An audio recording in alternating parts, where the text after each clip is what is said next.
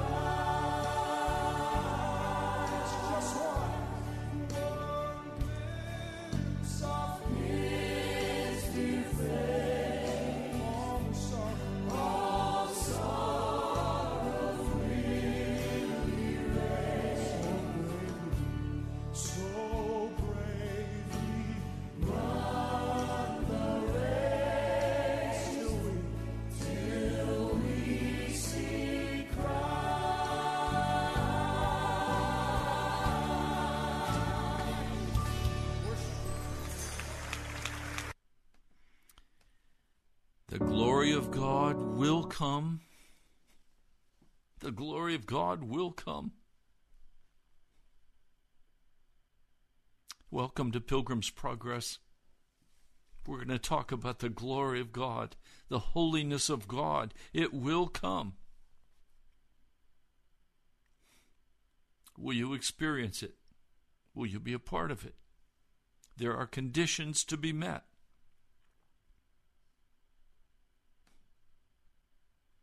Today, I don't know of any person alive who has experienced this glory of God. Old-timers experienced the glory of God. He came in mighty power. He will come again.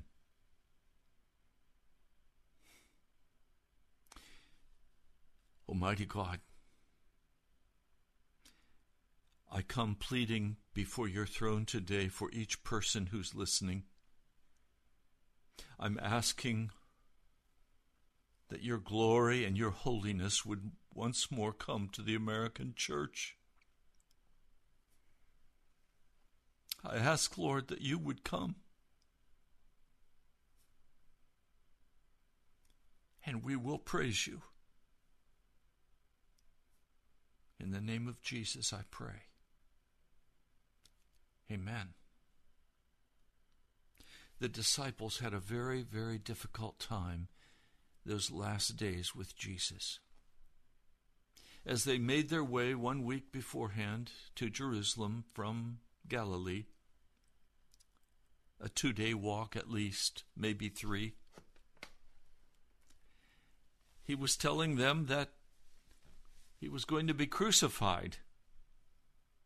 And they were holding back, arguing about who would be the greatest. They wanted to be a part of the government of the new kingdom. They wanted seats of authority and power. They still didn't understand. Jesus tried to tell them. Peter got in his face and said, this is not going to happen. You are not going to be crucified, Jesus. And Jesus said to him those awful words, "Get behind me, Satan. Get behind me, Satan."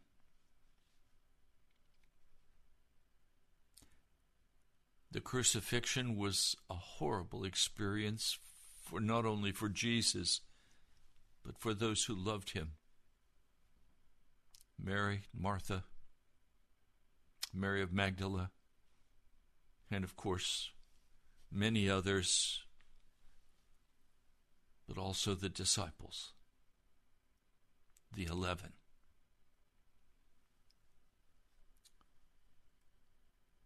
After Jesus was in the tomb, they went back to the upper room. They were sleeping there as well as eating, and that was their room. They went to that room, and I'm sure the discussion was very, very ardent and painful and sorrowful. Have we spent all of this time following Jesus to only have it crash and burn now the kingdom of God? And will we be crucified, and should we run or should we stay? They locked the door. They were so fearful of the Jews coming to take them captive. And then came Sunday morning and the incredible resurrection of Jesus.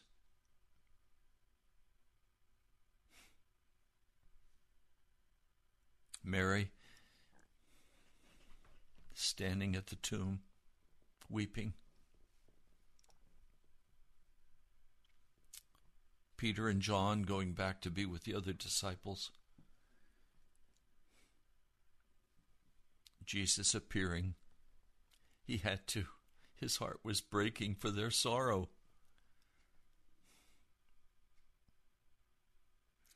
She goes to tell the disciples that Jesus has risen, that he's alive, that she met him. Then there's the disciples on the way to the city of Emmaus as they're walking at dusk, talking about what has happened to Jesus. And suddenly Jesus is walking with them unrecognized, asking them, why are you so down? What's happened? Oh, you don't know what's happened in Jerusalem? Oh, tell me. So they describe for him what happened to Jesus and their hopes and their expectations. And Jesus says to them, you're so slow of heart. And he begins to expound to them the prophets from Moses all the way through, telling them about Isaiah, the prophecies of Messiah. And then they invite him to come in and stay the night with them. He does so as they sit at a meal, and he takes the bread and breaks it and blesses it and passes it to them. And as he does so, they recognize that this is Jesus. And as they recognize him as Jesus, he disappears from their eyesight. They quickly go scrambling down the road in the dark now, stumbling, finding their way, until they finally come to the upper room. And they say, Jesus is alive.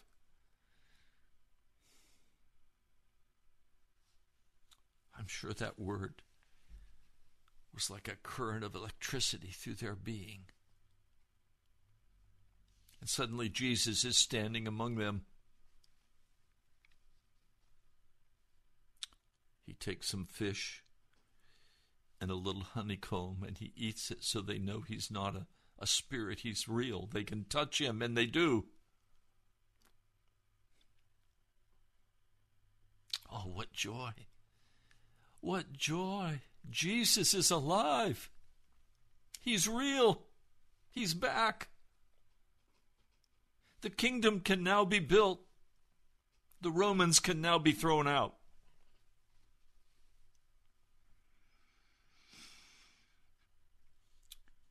And then Jesus sends them back. After a week, they're there 8 days. And Jesus doesn't show up again. 8 days later, he shows up. I wonder what their thoughts were during this time. They were afraid of the Jews. They were afraid they'd be crucified, that they'd be stoned to death. It was a terrible time. Jesus has arisen, but he's not here. We're alone. Jesus breathes on them and says, receive the Holy Spirit.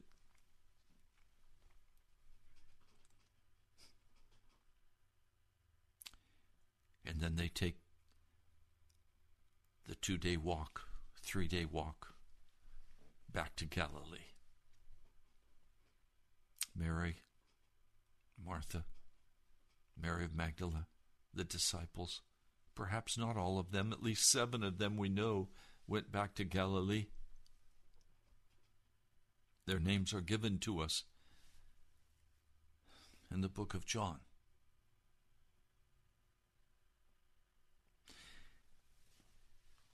Now Jesus has been meeting with them, and he will continue to have direct contact with them for 40 days after the resurrection.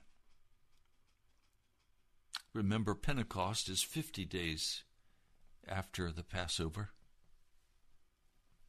So they're going to have a 10-day window. But Jesus opens to them the scriptures and explains to them his mission, telling them what he was doing and what he was about and why he had to leave and why he was going to go back to the Father, and that they would be his witnesses in Galilee and Judea, to the uttermost parts of the earth. That he is sending them even as the Father sent him. These are fishermen. But they're going through a transformation in their hearts as they begin to understand the glory of Messiah, as they begin to understand what their mission is.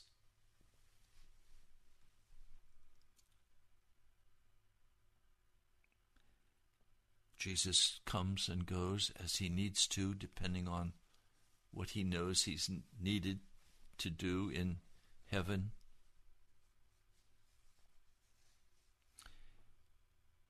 And now Jesus comes to them in the early morning hours. Peter has said, let's go fishing. You can understand why. Peter has bills to pay. He has a wife. Others also have bills to pay, and they need to make money, and so that's what they're about. They're going to go make money. They forget about casting a line into the sea and pulling a fish out and finding a gold coin in the mouth of that fish.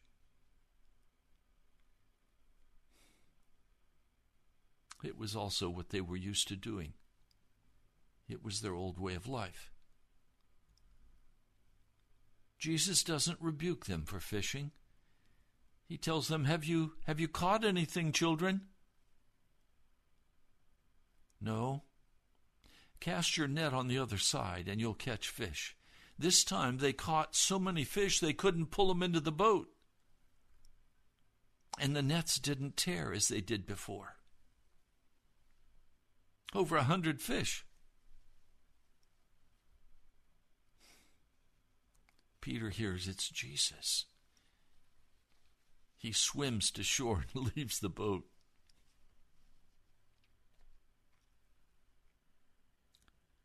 This is the last time Peter's going to go fishing for fish. From now on, he'll fish for men.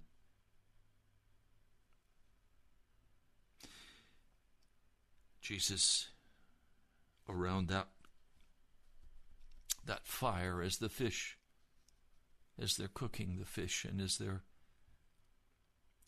they're eating the bread, they're having breakfast, Jesus says to Peter, do you love me more than these things? Yes, you know I love you. 3 times to establish Peter once more and to tell him what his responsibilities are. He's no longer a fisherman. He's now a fisher of men, not of fish.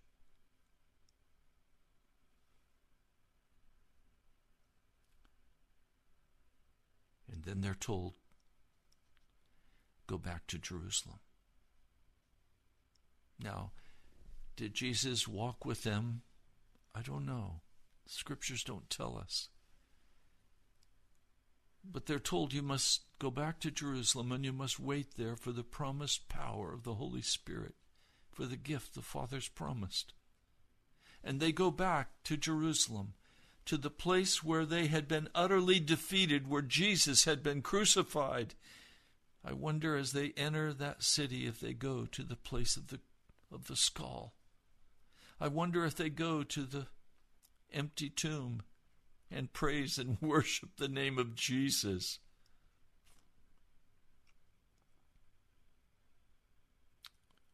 Mary and Martha, Mary of Magdala, Mary the mother of Jesus, they all make the trip back to Jerusalem.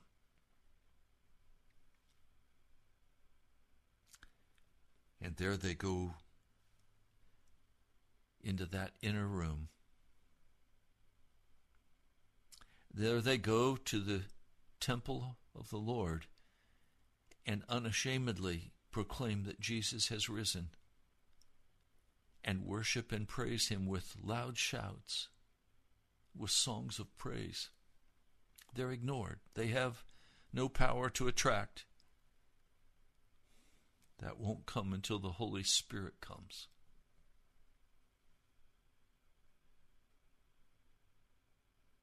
And 50 days later, after Jesus has ascended at Bethany into the heavens, and they have seen him go,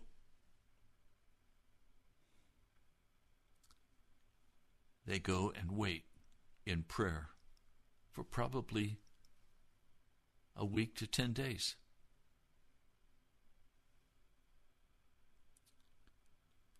And they wait on the glory of God to come.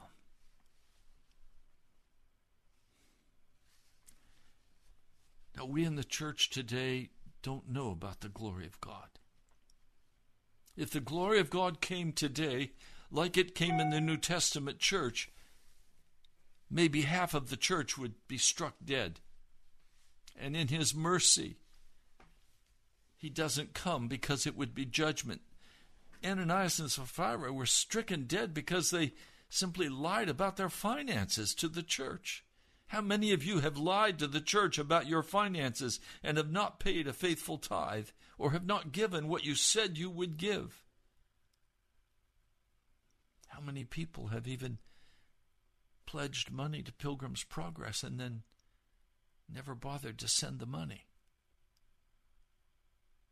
That's all Ananias and Sapphira did. It cost them their life. Why? Because the glory of God had come. The holiness of God had come into the church. And people were in awe of the glory and the holiness and the righteousness of God. And day by day, the power of the Holy Spirit swept people into this church. 3,000 when the Holy Spirit came. By the time it was a month old, the New Testament church was probably already larger than 15,000 people. The Holy Spirit was at work. The whole city knew Jesus had risen. And then Peter and John speak those incredible words to the cripple at the gate. Beautiful. Peter said, "Silver and gold have I none, but such as I have I give to you. In the name of Jesus, rise up and walk." And they helped him to his feet, and he was healed, and danced and shouted and glorified God. The holiness of God was there. The righteousness of God was present. The glorious presence of Almighty God had come down and met with the human heart.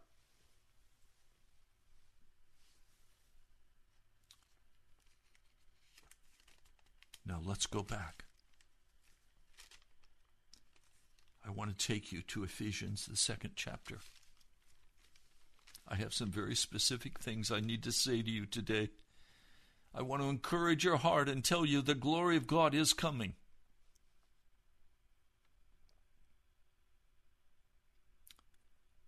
As for you, Ephesians 2:1, you were dead in your transgressions and sins in which you used to live when you followed the ways of this world and the ruler of the kingdom of the air, the Spirit who is now at work in those who are disobedient. All of us also lived among them at one time, gratifying the cravings of our sinful nature. Remember, we spoke of this yesterday, the sensual desires of the human heart, the lustful desires to possess, the pride of life, to be somebody, to be important, to be recognized. I spoke with a man yesterday at length.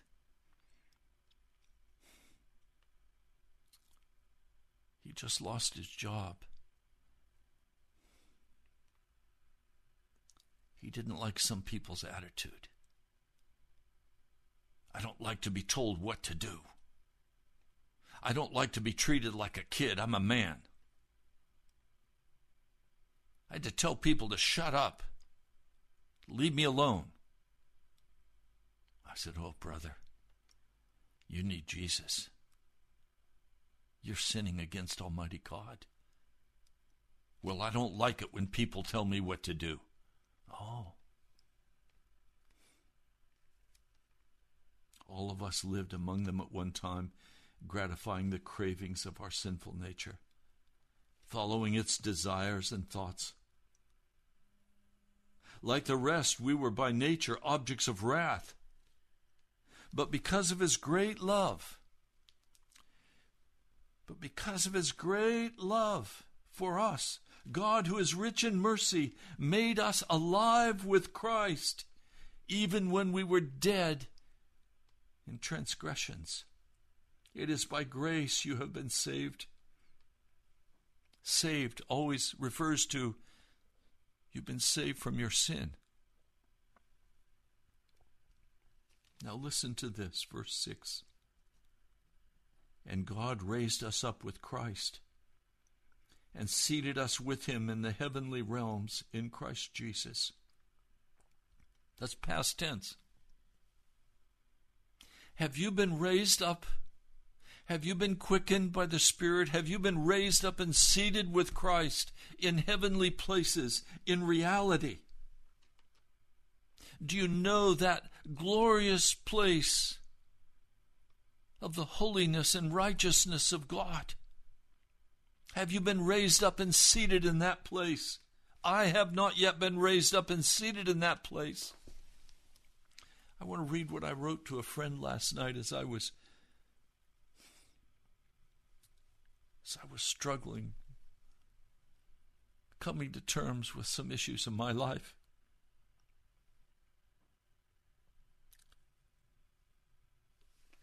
I wrote to this friend, and hath raised us up, and made us sit together in heavenly places in Christ Jesus. Ephesians 2, 1-6. We must be raised up to sit with Jesus in the Holy Spirit. We must be given this place of being one with Jesus by giving the full possession of our bodies to the Holy Spirit. He will not mix himself with ourself. He will not share my life. We must unconditionally surrender our life to him. And then a short time later, I had to text him this. What wickedness I still find in my heart. I still find myself pushing away from him rather than unconditionally surrendering.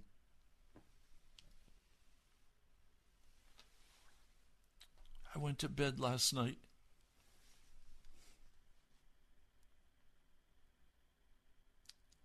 knowing that I could no longer push the Holy Spirit away. What do I mean? Some of you will find this to be nothing, but for me it's everything. The Holy Spirit gently prompting me to come and read the scriptures and pray. And I say, oh no, I've got to take care of this. I've got to do that. It's time for me to walk. It's time for me to do this. Wait a minute. What am I doing? I'm saying I recognize that there are times when I don't want to be very close to Jesus because it's just too threatening and I'm too frightened. And so I'd rather create some space that allows me to continue to live my own life while still confessing that he's my Lord and my Savior.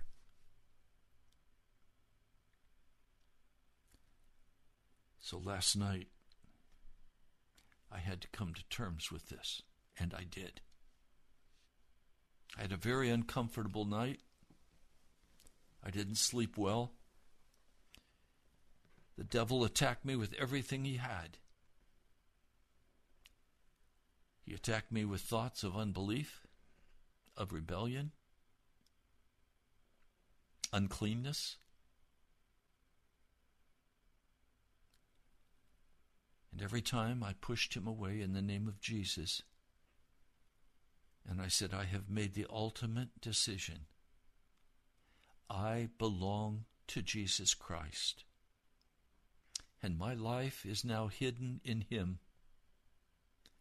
And I will not push the Holy Spirit away ever again. I will instead invite him to take full power and full control of my heart and my life. And I'm asking him, is there a place for me to sit beside Jesus on that throne tonight, today? And I want to tell you what I've heard. There is a place for me on the throne of God to sit beside Jesus. And there's a place there for you. You can have that place if you want it. The Holy Spirit is offering it to you today. But it means, if the glory of God is going to come to your life, if the holiness of God is going to come to your life, it means you must wholly and completely surrender to Him. You must not push Him away. You must give Him total authority over your life. He will not share your body with you. You must go out that He can come in.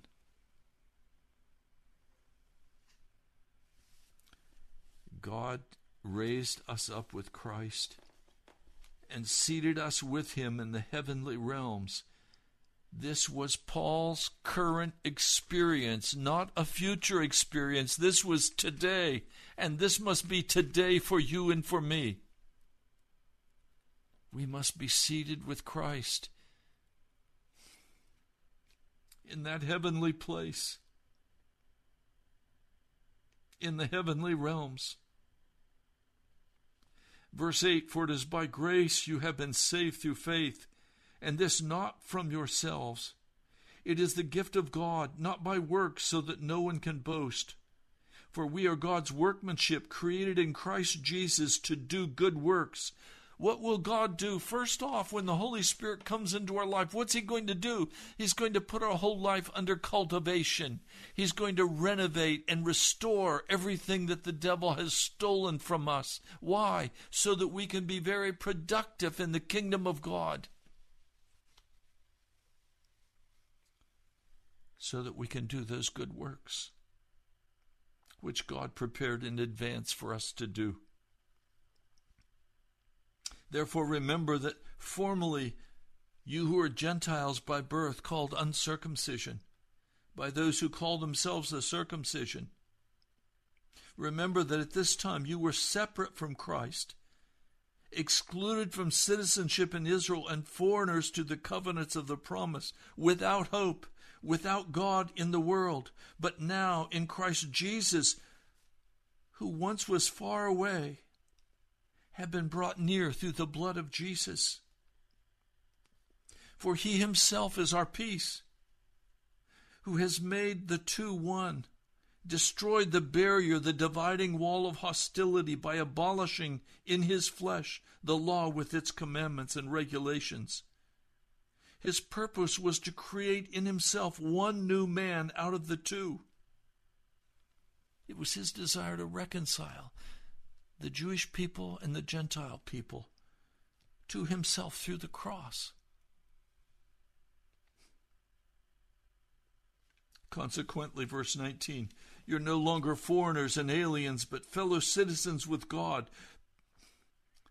with God's people and members of God's household, built on the foundation of the apostles and the prophets, with Christ Jesus Himself as the chief cornerstone, in whom the whole building is joined together and rises to become a holy temple in the Lord. And in Him you too are being built together to become a dwelling in which God lives by His Spirit. Does God live in you by His Spirit? I've been telling you, I've been experiencing the overshadowing presence of the Holy Spirit in my life, and I'm so grateful for that. I praise the name of Jesus for that. But it's not enough. I must have the Holy Spirit in all of His holiness and in all of His righteousness come and take full possession of my life. And I've asked Him to please do that. And I'm expecting at any moment the fullness of the Holy Spirit, Pentecost, to come into my life. This is different than being saved from your sin. This is different than being converted to Jesus. This is an absolute surrender where the Holy Spirit comes and He takes possession. He wants to take possession of your life. There is a place for you on the throne of God. Beside Jesus, there is a place for you.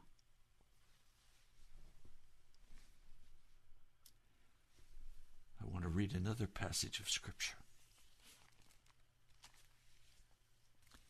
It's found in Hebrews.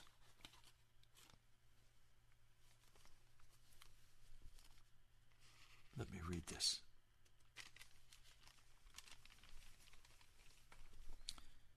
I'll begin in chapter 10, verse 11. Day after day, every priest stands and performs his religious duties again and again. He offers the same sacrifices which can never take away sins. But you know, the blood of bulls and goats cannot take away sin. They can only cover sin.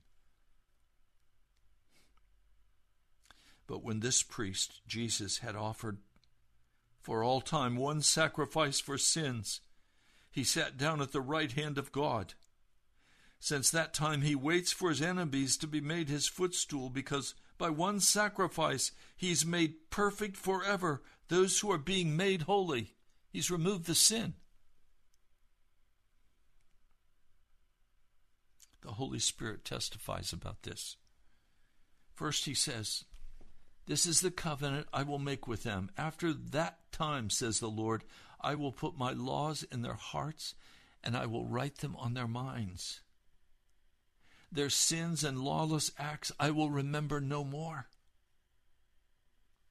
And when these have been forgiven," that is, when these have been aphame, removed, there's no longer any sacrifice for sin.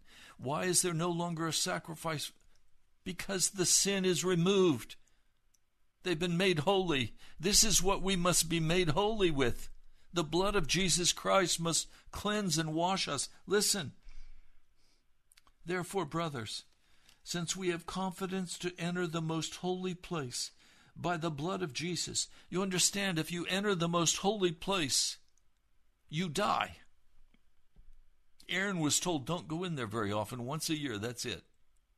You will die if you go in. But now, by the blood of Jesus, a new and living way opened for us through the curtain, that is his body. And since we have a great priest over the house of God, let us draw near to God with a sincere heart, that is, without a heart that's cracked, without a heart that drains away the presence of God, in full assurance of faith, having our hearts sprinkled to cleanse us from a guilty conscience, and having our bodies washed with pure water. What is this, bodies washed with pure water? What's that talking about? When a man dies, the Jewish people would wash the body and then wrap it with aloes and spices. That's what they did to prepare Christ's body for burial. Now, we who are going to come to Christ must have our dead bodies washed. We are crucified with Christ. Our hearts have been sprinkled with the blood, so our guilty conscience is utterly removed from us. Verse 23, let us hold unswervingly to the hope we profess, for he who promised is faithful. And let us consider how we may spur one another on toward love and good deeds. Let us not give up meeting together, as some are in the habit of doing, but let us encourage one another, and all the more as you see the day approaching. Oh, today is a day when we must gather together in the name of Jesus.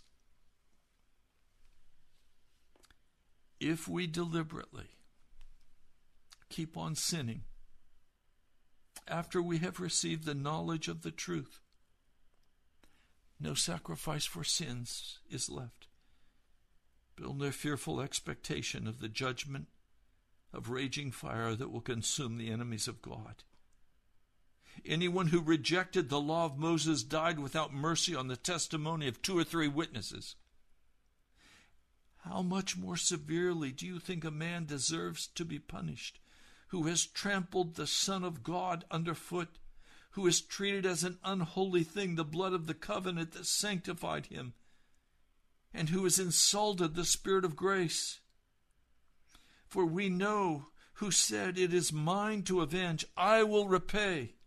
And again, the Lord will judge his people. It is a dreadful thing to fall into the hands of the living God.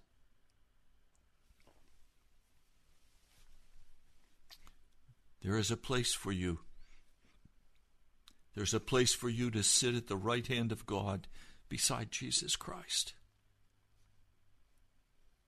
It's a place you're invited to pray about and to ask that the righteousness of Jesus, the holiness of Jesus, and the Holy Spirit would be utterly revealed to you, that you would have your dead body washed in pure water, that your heart would be sprinkled, that you would enter into the Holy of Holies, for that is to be our dwelling place with Jesus. This is what the disciples experienced at Pentecost. They were raised up and seated with Christ in the heavenly realm. And now the holiness of God, the righteousness and holiness of the Holy Spirit filled the church and swept countless numbers into the kingdom of God. When we speak of revival, what we're speaking about is godly men and women who have made the ultimate decision to surrender themselves utterly, totally, and completely to Jesus and ask to be raised up and seated with Christ in heavenly places. We're talking about a people who are filled with the power of God. We're talking about a people who intimately know Jesus by the Holy Spirit.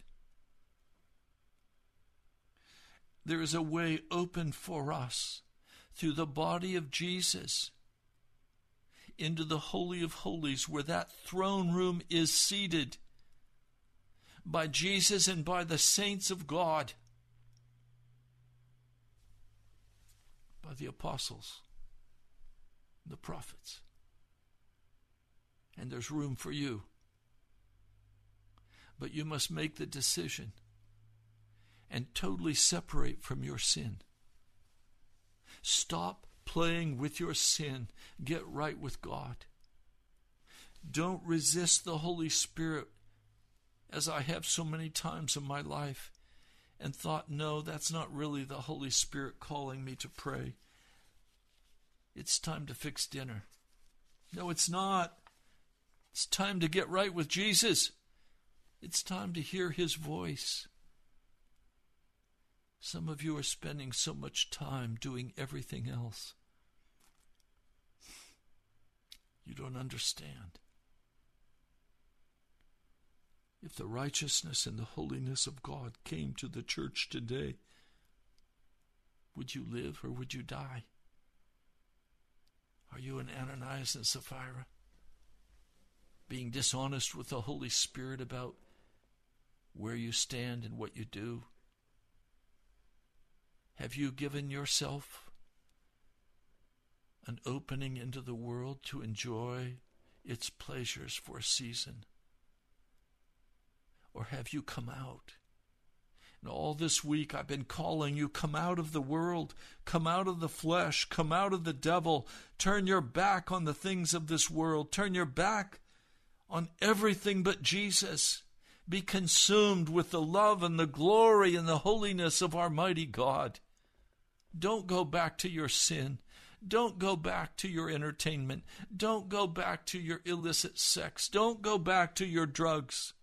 Turn your back on the world, the flesh, and the devil, and seek the face of Jesus and ask him, is there a place for me beside you now on the throne of heaven? Could I sit beside you, Jesus?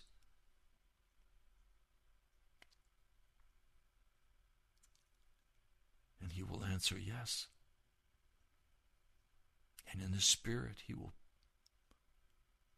It will come in righteousness and holiness. The greatest need of the American church is to experience the holiness of God. But that won't happen without honest repentance. That won't happen without a complete relinquishing of our agenda and our pride and our way. It won't happen until we say, Jesus, take me, I'm yours.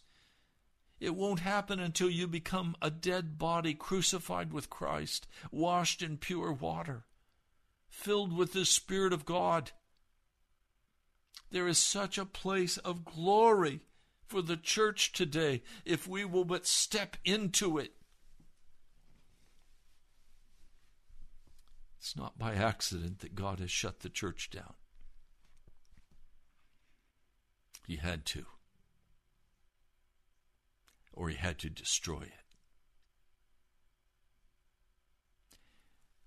We're not going back to normal. We're entering into some very rough water. And as you face this time of lack, of hunger,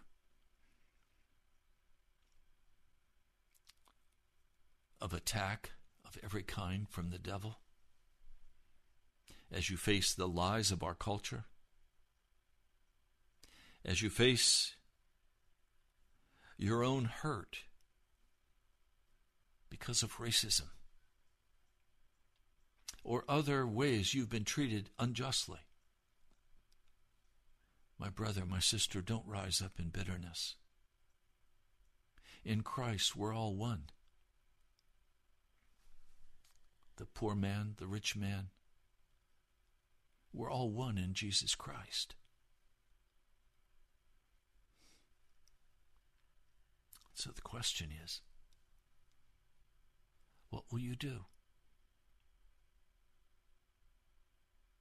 What will you do?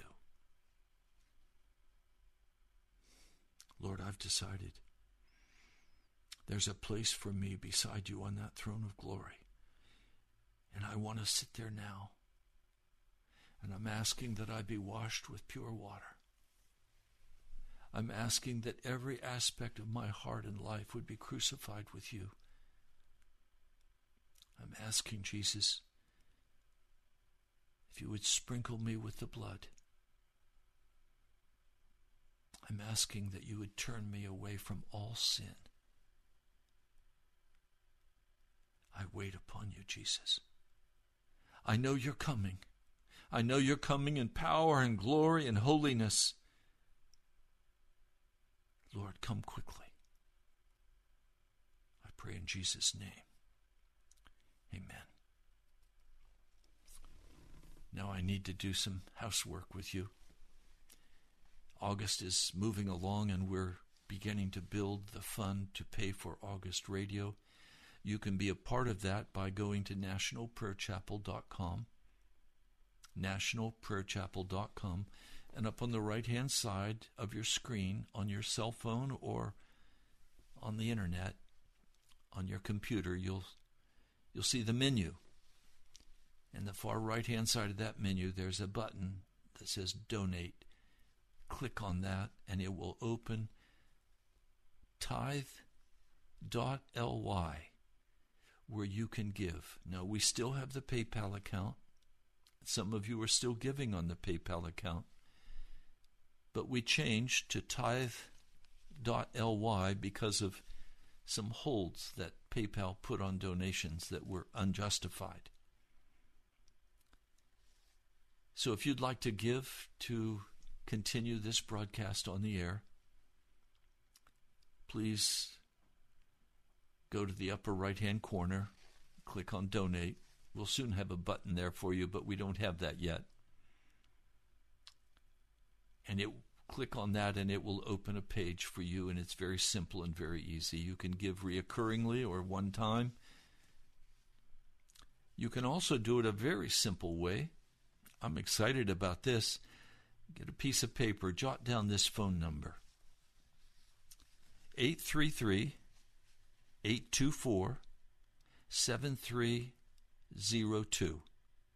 That's 833-824-7302. 824-7302. Text that and text the word give. And it will open a very simple program on your cell phone. Put your information in, save it, and anytime the Holy Spirit tells you to donate, you can do it quickly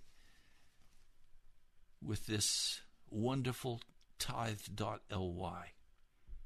So 2 ways to give. One by texting 833-824-7302 and the word give, or by going to nationalprayerchapel.com and click on the donate button up on the right-hand side.